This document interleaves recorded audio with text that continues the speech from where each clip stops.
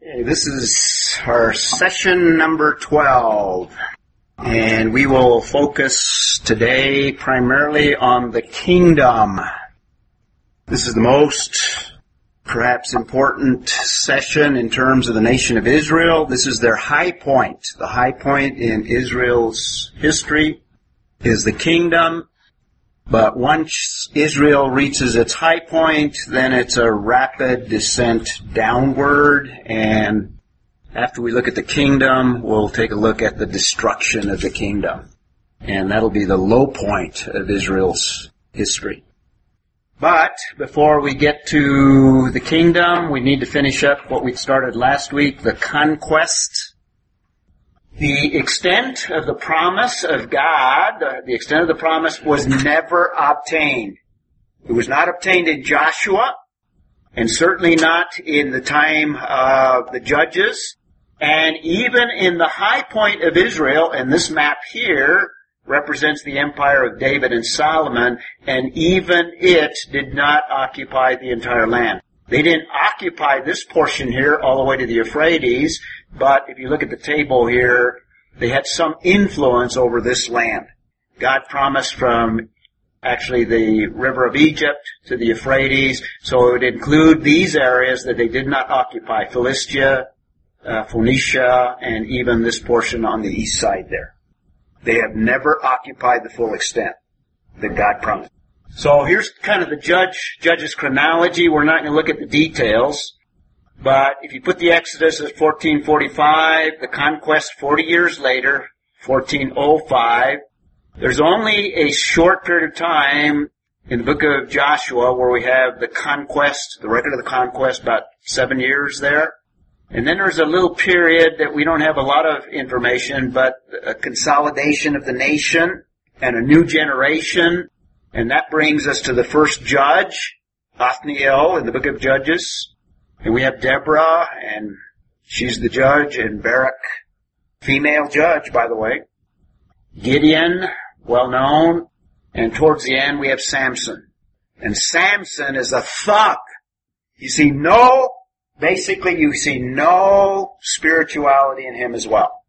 He takes a Nazirite vow and violates every aspect of it on several occasions. These are recorded in there. Now you might say, well, what about, it says about 3 times that the Spirit of the Lord came upon him. Well, don't think of the Spirit of the Lord in the same way that you think of the Spirit in the New Testament. It's the same Spirit, same Holy Spirit. But the way the Spirit worked in the Old Testament, it did not necessarily equate to spirituality. In other words, the Spirit fills us when we confess our sin, and we are in right relationship with God. Then we receive a filling in the New Testament. In the Old Testament, you could be a thug like Samson, and because you are God's judge, the Spirit of God would come upon you in order to give you enablement to defeat the oppressors. It had nothing to do with the spirituality of Samson because he had none. In fact, in the book of Hebrews, when it records Samson as a man of faith, it's basically on the day that he dies. That's the only time that he shows any faith in the book of Judges. And even in the book of Judges, little is said about in fact, nothing is said about his faith, even on that last occasion. So, he's a womanizer, he has no regard for spiritual things. God raises him up in order to release them from the Philistines, but he shows really very little spirituality at all. So there's a period of the Judges, about 300 years, and that leads us to this period that God is now going to work, a work that we'll look at when we talk about the kings. So again, we're seeing these cycles of sin. God works a work of grace. What's the work of grace that God does? That's the book of Joshua. He gives them victory over the Canaanites. Victory in relationship to their obedience.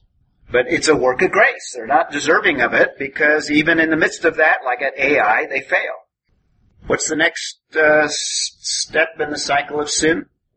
Sin that begins its corrupting effects. And we even see that even beginning in Joshua, but especially we see it in chapter 1 of the book of Judges. And then what do we see? We see sin begins its corrupting effects. Does God intervene right away? Well, He intervenes in grace, but He continues to, what does He do? What's the third thing? Yeah. He lets the sin, He patiently endures the sin until the sin reaches its full corruption. And that's what we see in the book of Judges. It reaches its full corruption in the nation of Israel at the end of the book of Judges. And then what's the fourth cycle? God intervenes to judge. God intervenes to judge and save. And throughout the book of Judges, we see God disciplining or judging by allowing these oppressors. He saves in those periods, and then at the end, He's going to intervene to work a new work of basically salvation through a new era. And we'll see that next. So we saw the failure of the nation, failure of every tribe. The enemies are mainly local. We see the cycles of sin. Idolatry is the main problem throughout. The violation of the first two commandments. They're just like the Canaanites. Indistinguishable. The result and the refrain that is repeated throughout is this little phrase, they did what was right in their own eyes. That sounds like today in our culture. That's relativism. The peak of relativism. In other words, whatever I determine to be right, that's right. What's right for me may not be right for you. That's the way that it was during this period of time. We, in our country today, in fact the world today, is in a state spiritually much like the children of Israel were at the end of the Judges. Positive is that God worked in that dark hour to turn things around. The possibility of God working in America, that's a possibility. But it may not be likely because there's no covenant. We have no covenant with God. The only reason God intervenes is He has a covenant with the nation, and the nation is not going to be totally destroyed after the period of the Judges. Had God left them to themselves, they would have basically disintegrated as a nation. So this is a hopelessly dark period at the end of the Judges. And it showed that they cannot rule themselves. Another key phrase is what? There was no king in Israel in those days. Or in those days there was no king in Israel. And the implication here, remember, who is Israel's king? God was Israel's king. They had rejected their king, therefore there was no king. And they had no king like the other nations. No king. And without a king, they showed that they could not rule themselves. So that's the failure of the nation, and this shows what they needed. They not only needed their own righteousness, they needed to turn back idolatry, but they also needed a standard. So they had rejected the Word of God, and now they're doing what seems right to themselves, and they had nobody that was above them to rule over them. And the beginning of Samuel, we'll see that they basically rejected God as king. And God gives them a king, and I think He intended to give them human kings all along. So Israel's needs, Israel cannot rule themselves. This period shows that Israel can't rule themselves. They have a need for what Moses described in Deuteronomy 10, 12, and 16, a circumcised heart. That's the New Testament equivalent of regeneration. Apart from regeneration, the children of Israel can't rule themselves. Let's complete our foundation for liberty. We're created free, not in bondage. We lose freedom in sin. It's not as a result of culture. Liberty is distorted by selfishness. We saw that at the Tower of Babel. It's not because of God limiting. Government oppresses or tends to be oppressive. It's not the laws. Laws can be good. That's the Mosaic law. It's maintained by God's Word. We saw that at Sinai, and that's not legalism because the Mosaic law was intended to be personal, intended to be a heart response. Fifthly, under the Judges, we see that it's lost. Liberty is lost by apostasy. And God allows oppressors to basically oppress the children of Israel. That's the lesson in terms of liberty during the period of the Judges. What is libertarianism? Just a desire to just be free of all restraints, libertarianism. So it's not because libertarianism is restricted, it's because of apostasy. God allows just the consequences of sin to bind men such that they're not free anymore. And we're going to see that it's damaged by the sinful leaders, and it's not by government. That's what we're going to see during the kingdom age, that sinful leaders are going to damage liberty. Liberty can be lost as a result of leaders as well. And that's what we're seeing in our country right now. We're seeing the results of the last two. We're going to lose more and more liberty. And there's more to this liberty that we'll talk about later. So Israel cannot rule themselves. They need a circumcised heart. And the book of Judges tells us of a need for a king. Let's read two of those verses. Linda, do you want to read 17:6 and Randy 21:25? Very similar. In those days, there was no king in Israel. Every man did what was right in his own. Okay, no king, and God was not their king. Everyone did what was right in their own eyes. Relativism, just like today. Randy, 21, this is the end of the book. In those days, there was no king in Israel, and every man did that which was right in his own eyes. Okay, you could have read the same one in 17:6. Identical verse. So it's reiterated. And it's repeated in other places as well, but those are the two that are the clearest ones. Like same song, same verse. That's right. And today, we have the same need in our culture, a need for the Holy Spirit, a need for a commitment to the Word. And we are a very small minority in the culture in which we live in. So let's take a look quickly to try to answer a couple of issues.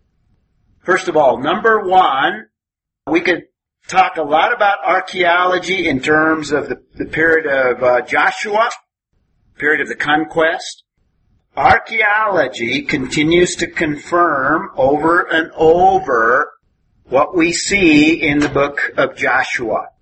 Let me just give you a couple of examples. For example, number one, archaeology, and this slide is from Steve Collins, who's doing excavations today. A friend of mine, he's excavating what he believes is Sodom, Tal El Hammam.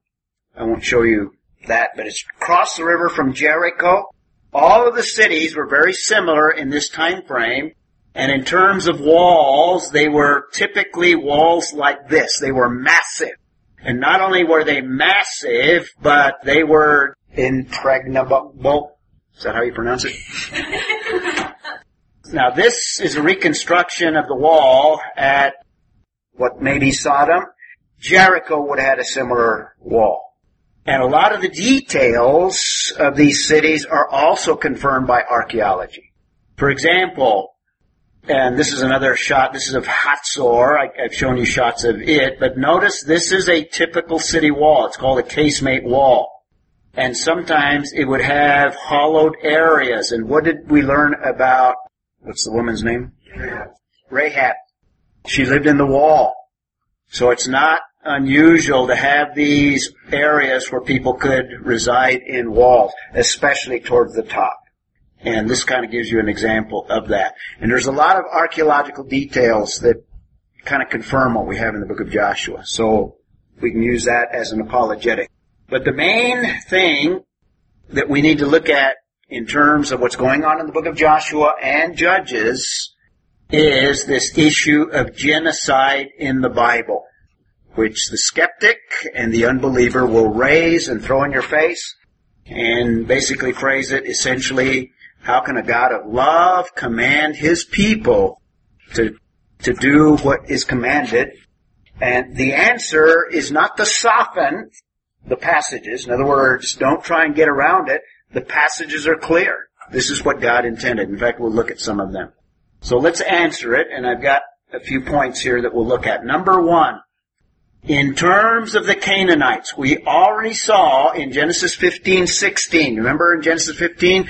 This is over 400 years before, where God basically predicts to Abraham in chapter 15 of the Abrahamic covenant. That's where the covenant is made. And in that, there's that little phrase. Well, before that, it tells them that they'll go into captivity, and then they'll come back into the land. But it's not until the sin of the Amorites, or the iniquity of the Amorites, has reached its full point. In other words, the period of grace for the Amorites, who are a Canaanite people, will come to an end. And it's at that time that God will bring them back into the land. So it's at the end of grace for the Canaanite people. Secondly, it's because of the corruption of the Canaanites.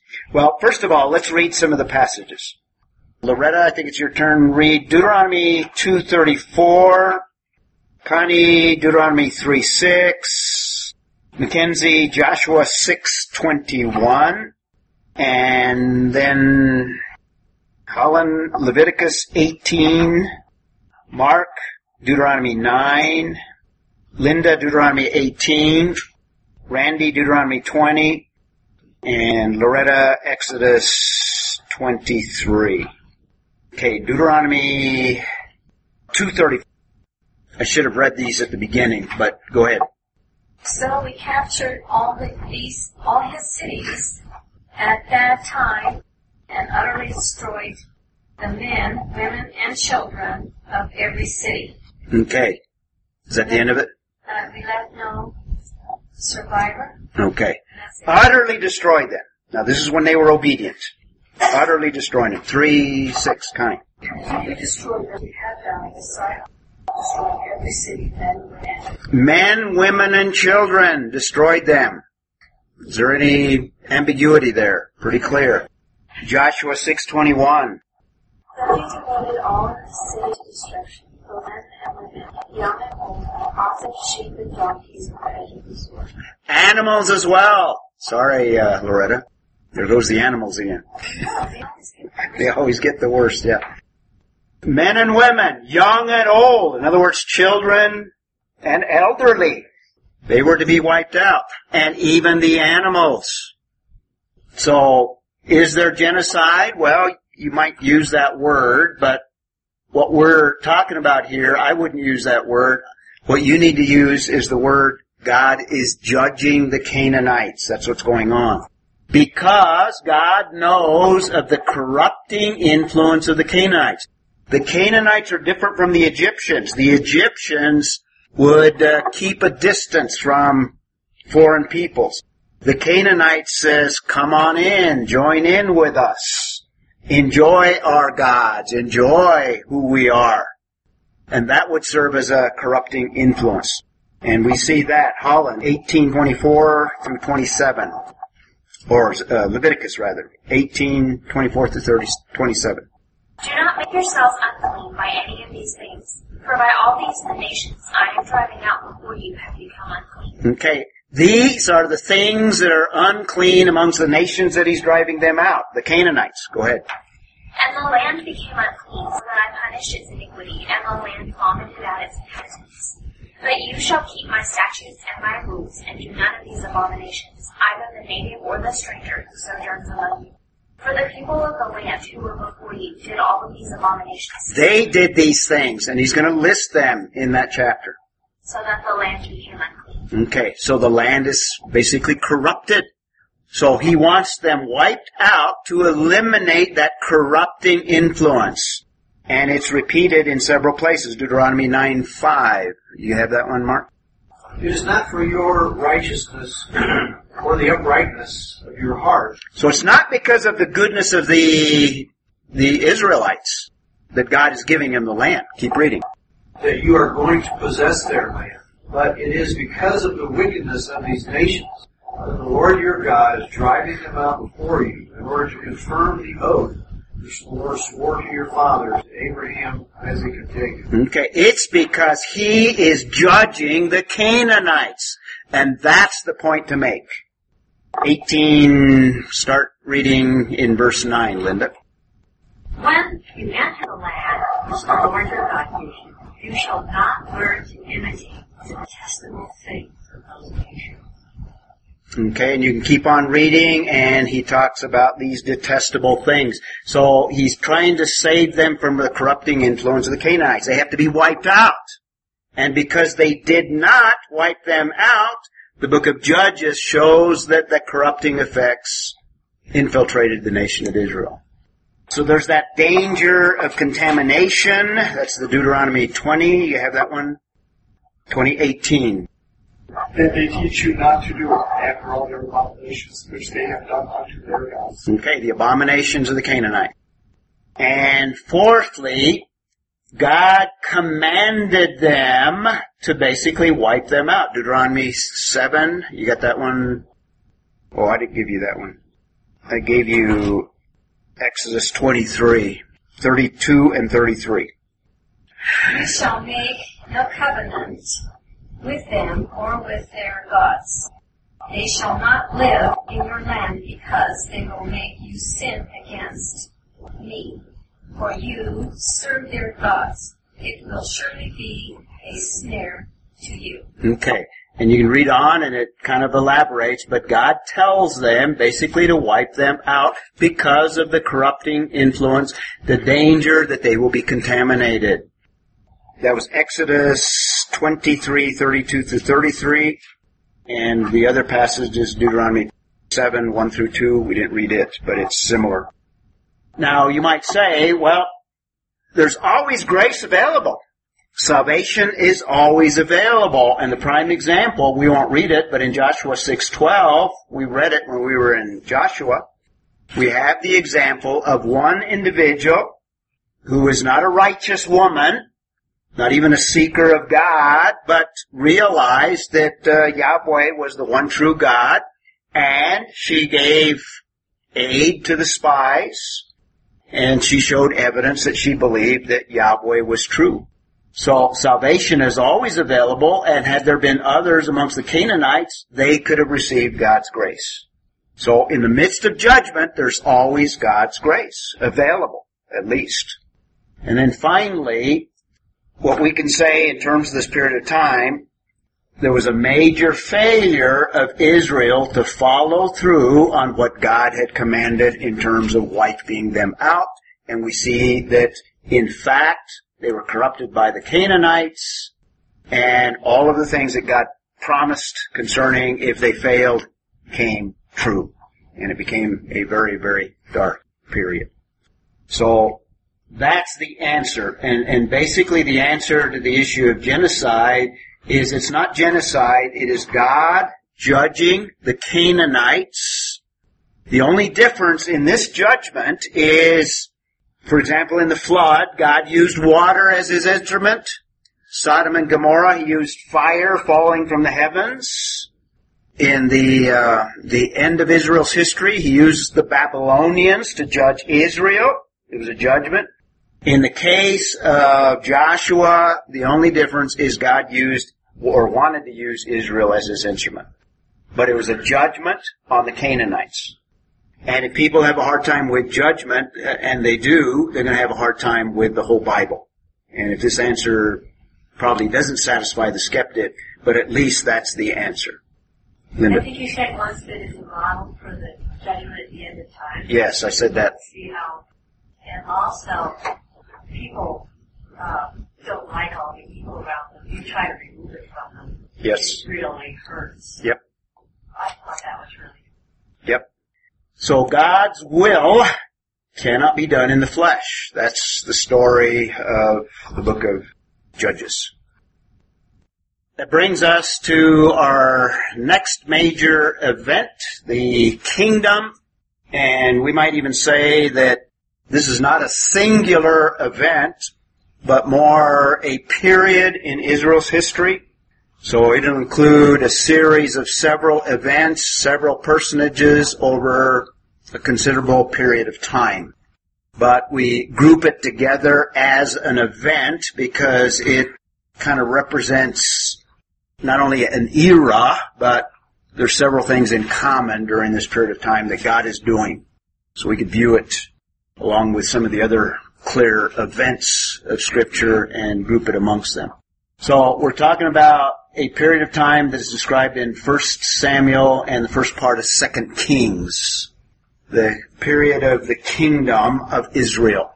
And again, we could say that we have all these foundations that are leading up to this period of time, beginning with creation. And that original creation is not the same because of sin, including the material realm, not just humans. The entire universe was affected by the fall, so that's foundational. God's flood or judgment brought as a result of the flood, dealing with sin. God deals with sin, illustrated by the flood. That's foundational. And upon that destruction of that entire generation, except for those that were on the ark, that lays a foundation for the nations that began at Babel as a result of the scattering. And God rejects the nations because they are not basically godly. They have rejected Him, essentially. So He's going to work through one individual, and He calls one man out of the nations. And from that one man, He's going to produce a nation, and we just completed our portion looking at the emergence of the nation of Israel. And in Israel, God intends for them to fulfill the creation mandate. What is the creation mandate? Subdue and rule the earth, and rule it through a kingdom. That's the design of the kingdom. But we know that anytime you have men involved, men generically, men/women, don't want to leave you guys girls out. Whenever we have mankind in view, we have problems, we have issues because of sin. And God's going to illustrate that in the period of the kingdom. So the kingdom is going to reach a pinnacle, but then it's going to have a downward spiral and eventually be destroyed. We'll talk about that next or later. But all of this anticipates an ideal king. And we also have a period of prophets during this period of time that predict the ideal, sinless future king. We call that Messiah. He doesn't come until the first century, and He is rejected. And we have an interim period of time that He builds a church, but He also promises that He will return, and upon His return, He will do what? He will judge, and He will bring a kingdom that will last 1,000 years. Now, He doesn't say 1,000 years, but we know from the book of Revelation it'll be a 1,000-year kingdom. When Messiah came, all the prophets of the Old Testament viewed the Messiah as establishing the kingdom, but because Messiah had two functions, one to die, that also is clear in the Old Testament, and one to rule, rather than two Messiahs, as some interpreted the prophecies, we have two comings of one Messiah. And that's made clear by Jesus Himself. So, everything that we talk about the kingdom, it's laying a foundation, not only for Messiah, but it's laying a foundation for a future kingdom. And if you understand the kingdom of Israel, then this will help you to avoid some of the mistakes that the church has made historically concerning the kingdom. I think there's a lot of confusion concerning the kingdom and what is the kingdom. And there's probably some confusion in your thinking as well that hopefully we can clarify. And what I'm going to tell you is the kingdom that we have of Israel is foundational to the millennial kingdom, and it has nothing to do with the church. The church participates, but the kingdom is not the church. That's a common interpretation. It's been foundational to what we're experiencing now, and what we're experiencing is going to continue till He returns and He establishes the millennium.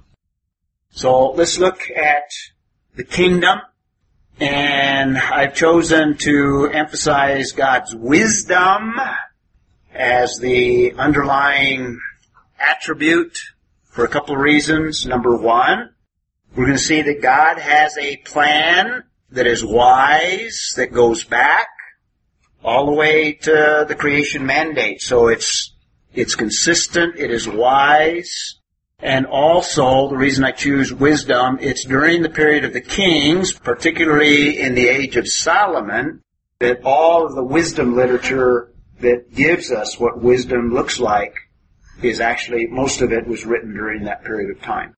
And it's at the pinnacle of Israel's history when wisdom is observed and wisdom is made known. And it's wisdom that gets Israel to that point of prominence in world history. So God's wisdom, you could summarize it. Leitner says God knows how to use His infinite knowledge or omniscience. God knows how to use His omniscience to best possible end. And He does that by establishing a kingdom that has far-reaching implications, even future from our time. So God is working wisely throughout history, but we can see it particularly during the period of the kings. A couple of verses that indicate that, Isaiah 28:29. This also comes from the Lord of hosts, who has made His counsel wonderful and His wisdom great. God's wisdom is great. His wisdom is different from man's wisdom. And we're encouraged throughout Scripture to understand God's wisdom as opposed to man's wisdom. There's a way that seems right to man, but its end is what? One of the Proverbs? Destruction. Death is one of the passages. So His wisdom is wonderful and great. In the New Testament, Romans 11:33, oh, the depths of the riches. So it's a rich thing, both of the wisdom and knowledge of God. How unsearchable are His judgments and unfathomable His ways. So His wisdom is deep and it's worthy. It's like a treasure. It's described like a treasure. It's more valuable than silver and gold.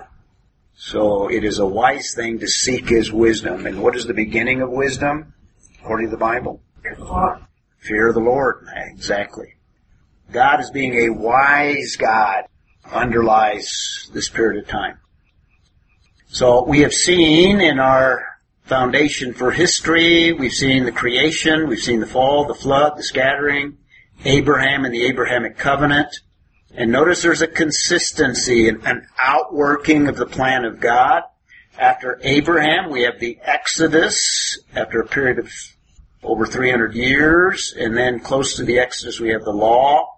I date the Exodus at 1445, and we have the conquest, and now they are a nation, and now that they're a nation, God is going to establish a kingdom. And we could date, using the same chronology here, the beginning of the kingdom, basically 1043. This is the beginning of Saul's reign. And on your outline sheet, this is a summary of the outline, where this, I call the Old Testament the anticipation of Messiah. That's all the Old Testament. We have the origin of Israel, Roman numeral 1. We just completed the emergence of Israel. They have emerged as a nation. Now they are a nation in the land with a constitution and obviously a common people. And Roman numeral number 3, we're going to talk about the kingdom of Israel. And we'll divide that into parts as well. So the kingdom of Israel, we have what we would describe as the United Kingdom. And that's what we'll look at today, which runs from 1 Samuel 1 to 1 Kings 11. And if you have a united kingdom, what might you anticipate be? To be divided. Okay, that's a good word. And that would begin in 1 Kings 12. We'll just look at this portion. And obviously this is a extensive, not only period of time, but there's a lot of passages, so we'll be somewhat selective in what we'll look at there. In fact, we've been selective in the last few events. First major character that we have in 1 Samuel, first 8 chapters, deals with Samuel. So let's look at a couple of passages relating to Samuel. Why don't you begin with chapter 7, verses 3 through 4. Yeah, 1 Samuel. And while you're there, I'll give you a couple of other verses as well. Before we get into the verses, just a quick biblical history here by eras, I guess you could call. We have the origin of Israel. That's basically Genesis, this period of time. We have the emergence of Israel. It's not an extensive period of time, and even a shorter period of time is this kingdom era. Okay, here's the verses that we want to look at. First of all, Connie, why don't you look at these? 1 Samuel 7, 3 through 4. This all deals with Samuel. And go ahead and read these as well. And Mackenzie, why don't you do 8, 4 through 11. Now, before we get to these passages, remember what we said about the judges. This is still the period of the judges. This is the darkest period of Israel's history. The nation has degenerated, but now God is going to work a new work, and it actually begins with a focus on a woman who is barren. A godly woman. So there are a few godly people, and here's a godly woman that is being tormented. She's married to a man that has another wife, and that other wife, it's never a good thing, so avoid it. She can't have children, so she's tormented by this other wife who's having children. And this distresses her because in Israel, and in fact in ancient times, the value of a woman basically was measured in terms of family and children particularly. And not to have children was basically a curse. So to be barren was just a terrible thing for any woman. So it's in this period of time, but she's godly, and she prays, and she dedicates this child to God, and this child becomes a judge. He's also a prophet, and you could say that he also functions as a priest. So he's a godly man, and his name is Samuel. And let's read these verses. We could have read some earlier ones, but notice what it says in 1 Samuel 7, 3 through 4. Samuel said to the whole house of Israel, if you are returning to the Lord with all your hearts, then rid yourselves of the foreign gods and the Ashtoreths, and commit yourselves to the Lord and serve him only, and he will lead you out of the hand of you. So the Israelites put away their Baals and Ashtoreths and served them. Okay. We have a little light here. We have revival. We have a turning. Now it's because they're being oppressed. But Samuel is calling and has influence, and this is a turning point. In other words, this is key to what God is going to do now. Now, it's not, it doesn't happen overnight, and there's not a total conversion here, but there's movement in a very positive way. There's a turning to the Lord. Why don't you read verses 7 and 8, chapter 7, and then read 11. The Philistines heard that Israel had assembled at Mizpah. There's Mizpah. This is the mound of Mizpah looking from the Jerusalem airport. The rulers of the Philistines came up to attack them. And when the Israelites heard of it, they were afraid because of the Philistines. They said to Samuel, do not stop crying out to the Lord our God for us, that he may rescue us from the hand. Verse 11 says, the men of Israel rushed out of Mizpah and pursued the Philistines, slaughtering them along the way to a point below Beth-kar. Okay. Victory, implying obedience, based on what we've already looked at before, implying there's a return to the Lord. You return to the Lord, you obey him, you will experience victory. But not everything is rosy. There's still kind of the flesh. And in chapter 8, in fact, this is a key chapter politically. It has a lot of insight in terms of political insight. And notice what the children of Israel are asking for. Mackenzie, do you have 4 through 11? Then all the elders of Israel gathered together and came to Samuel at Ramah, and said to him, behold, you are old, and your sons do not walk in your ways. They'll appoint us for us a king to judge us like all the nations. But the thing... Did you catch that little phrase? That's key. Appoint a king. What did judges say? There was no king in those days, so they want a king. But what's the flaw? Did you catch the little phrase? A king like all the other nations. We don't want to be different. We want to be like everybody else. Oh, handsome. Yes. Blue-eyed. Yeah. Charismatic. Yeah. Kennedy. Maybe. Yeah. Camelot. Keep reading. But the thing was pleased Samuel, and they said, Give us a king to judge us. And Samuel prayed to the Lord. And the Lord said to Samuel, Obey the voice of the people in all that they say to you, for they have not rejected you, but they have rejected from being kings over them. And that's key as well. In other words, they want a king, but they don't want the real king, at least yet. But there's an interesting snippet where they're saying that we want, because your sons don't walk in your ways. So they're seeing the kind of righteousness in really Samuel and saying, okay, you've been a good leader and you led us in the right way. Right. Your sons aren't doing the right thing, so we think maybe someone else can. Right. Yeah, there's some mixture in there. Samuel was not a good father. Right. Something went wrong there. We don't know the details, but we have these little hints there. But in other ways, he was very godly, and he sparked this return, began a new turning point. Had this not taken place, in other words, had we not moved in this new direction, had God not intervened and began a new work, they, I said, would have disintegrated as a people. Okay, let's read. I don't have it up there, but read 9 through 11. Because he's going to warn the people concerning a king. Chapter 8, 9 through 11. According to all the deeds they have done from the day I brought them up out of Egypt, even to this day, forsaking me and serving other gods. So they are also doing to you. Now then, obey their voice, only you shall solemnly warn them, and show them the ways of the king who shall reign over them. So he's going to warn them what it's going to be like to have a king like all of the other nations. So don't take it personally, Samuel. They didn't reject you. They're rejecting me, is what God is saying. So he's revealing their hearts. And what is the warning? Keep reading until you get to verse 11. So Samuel told all the words of the Lord to the people who were asking for a king from him.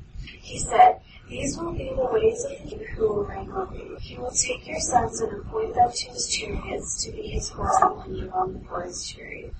Okay, so he's going to build up a military complex. And he's going to take your son, so you're going to pay a heavy price. And if you read on, he gives a lot of other detail in terms of what it's going to cost them. It's going to be an expensive endeavor to have a king like all the other peoples. And if you want to know where Mizpah is on the map, this is where the passage was introduced to us. It's just north of Jerusalem. This is about 20 miles, I guess, somewhere in that range. So that's Samuel, and the main thing to get out of it, Samuel will be the one that anoints the first kings, first two kings. And the issue of a king is given to us in chapter 8. And now let's take a quick look at Saul. And here's Mizpah again. And let's read these passages. Holland, you got 10. We're in 1 Samuel 10, 17 through 19. And Mark, get the next one. Now Samuel called the people together to the Lord at Mizpah. And he said to the people of Israel, Thus says the Lord, the God of Israel, I brought up Israel out of Egypt, and I delivered you from the Egyptians. Notice it keeps reminding, we've seen over and over in Scripture, a reminder of what God has done. There's a principle there. A good principle is to remember what God has done in your life, because that's a basis for believing God's Word in terms of things that you're making decisions on today. He's blessed you in the past. He's done things in the past. He's going to continue to bless you as you are faithful to Him. So the reminder of God's miraculous working, bringing them out. Keep reading. And from the hand of all the kingdoms that were oppressing you. But today you have rejected your God, who saves you from all your calamities and your distresses. And you have said to Him, Set a king over us. Now therefore, present yourselves before the Lord by your tribes and by your husbands. Okay? And what they're going to do is they're going to anoint the king. God's going to give them what they ask. Be careful of getting what you ask. If it's not good, God may use it to turn around on you. Chapter 12, 19 through 25. Now, let's see. So the anointing takes place at Mizpah, and they receive a dynamic king that is taller than everyone else. He's an attractive king. He is what you would think of when you think of a king. Dynamic, above everyone else, probably intelligent, probably very vocal, probably very visible. But there's a problem here. Chapter 12, 19 through 25. You got it, Mark? Then all the people said to Samuel, "Pray for your servants to the Lord your God, so that we may not die, for we have added to all our sins this evil by asking for ourselves a king." Samuel said to the people, "Do not fear. You have committed all this evil, yet do not turn aside from following the Lord, but serve the Lord with all your heart. You must not turn aside, for then you would go after futile things, which cannot profit or deliver, because they are futile. For the Lord will not abandon his people on account of his great name, because the Lord has been pleased to make you a people for himself. Moreover, as for me, far be it from me that I should sin against the Lord by ceasing to pray for you, but I will instruct you in the good and right way. Only fear of the Lord will serve him in truth with all your hearts. For consider what great things he has done for you. But if you still do wickedly, both you and your king will be swept away." Okay, so we have, first of all, the confession of the people recognizing they have sinned, but we have a lot of assurance. God is working. Now, it doesn't mention the Abrahamic covenant, but God is continuing to move to fulfill what he had promised in the Abrahamic covenant. So there's great assurance. And here's another shot of Mishpah, at least archaeological excavation there, or exposing of a wall. Iron Age is about David's time. And just to give you a summary here, a reminder of the conditional aspects in terms of Saul. Saul could have been a great king. God would have blessed him. His kingdom is conditional. And this map just basically shows the extent of the kingdom of Israel under Saul. But let's read 13 through 14. You want to read those two, Linda? This is 1 Samuel. And Randy, why don't you look up 15, 17 through 19, and also read verse 26. Samuel said to Saul, "You have acted foolishly. You have not kept the commandment." That's when he asked did something. Yep, he did something bad. Right. "You have not kept the commandment of the Lord your God, which you for now, Lord, would have established your kingdom forever. But now your kingdom shall not endure. The Lord has sought out for himself a man after his own heart." Ooh, a man after his own heart. And the Lord has appointed him as a ruler over the people, which you have not kept. Okay. And if you read the prior context, God basically promised Saul that he would bless his kingdom if, in fact, he abided by the Mosaic covenant. And Saul did not. We actually have the rise of Saul, and then we have the decline of Saul. The rise, chapters 9 through 12. And then we have the reign, chapters 13 and 14. And then we have basically the ruin of his kingdom where everything goes downhill, chapter 15. And that's 15, 17 through 19. Get that? And Samuel said, "When you were little, in your own sight, were you not made the head of the tribes of Israel? And the Lord anointed Israel." The Lord anointed him king over Israel. So he had all of the privilege, all of the blessing, all of the potential. Keep reading. And the Lord sent you on a journey and said, "Go and utterly destroy the sinners, the Amalekites, and against them." Wherefore then did you not obey the voice of the Lord, to fly upon spoil and evil in the sight of the Lord? Then verse 26. And Samuel said unto Saul, "I will not be with you, for you have rejected the Lord, and the Lord has rejected you over Israel." Okay. The Lord has now rejected Saul. That's the king like all the nations. So you could summarize Saul as the king like all of the other nations. And God rejects him. And in that context, we also saw that God's going to raise up a new king. So that leads us to our first implication here. And let's answer the question. The kingdom all along is God's idea. God intended there to be kings, I think the difference is he wanted a king that would be different from all of the nations. He wanted Israel to be different from all of the nations. They wanted a king like all of the nations, and they ended up with a king that was like any other king. But the whole idea of the kingdom is God's idea. And let's take a break, and we'll come back and look at God's idea in terms of the kingdom. Question that sometimes is raised: did God intend for Israel to have kings? We saw from Saul that there was a problem with Saul in that it almost seems that Samuel is saying they want a king rather than you, God, as their king, and that's true. And yet there are indications from Scripture that God intended kings all along. And I think kings and the kingdom are God's idea. And what Saul is an example of a king after the flesh, or a king like the other nations, is the way that the text tells us, which God did not want. And I think God intended kings all along for the following reasons. Number one, God's design all the way back in Genesis chapter 17.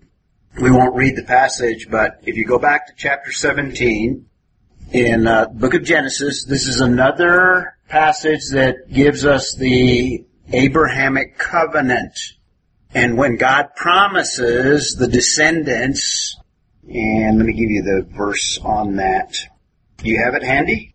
16, is that 6 and 16? If you have them already, go ahead and read them. I will make you very fruitful. I will make nations of you, and kings will come from you. Okay, a nation from you and kings. Then 16 is talking to Sarai. I will bless her and will surely be to his side. I will bless her so that she may be the mother of nations, kings of people. Okay. So even in the Abrahamic covenant, God promises that there'll be kings. That's part of God's design.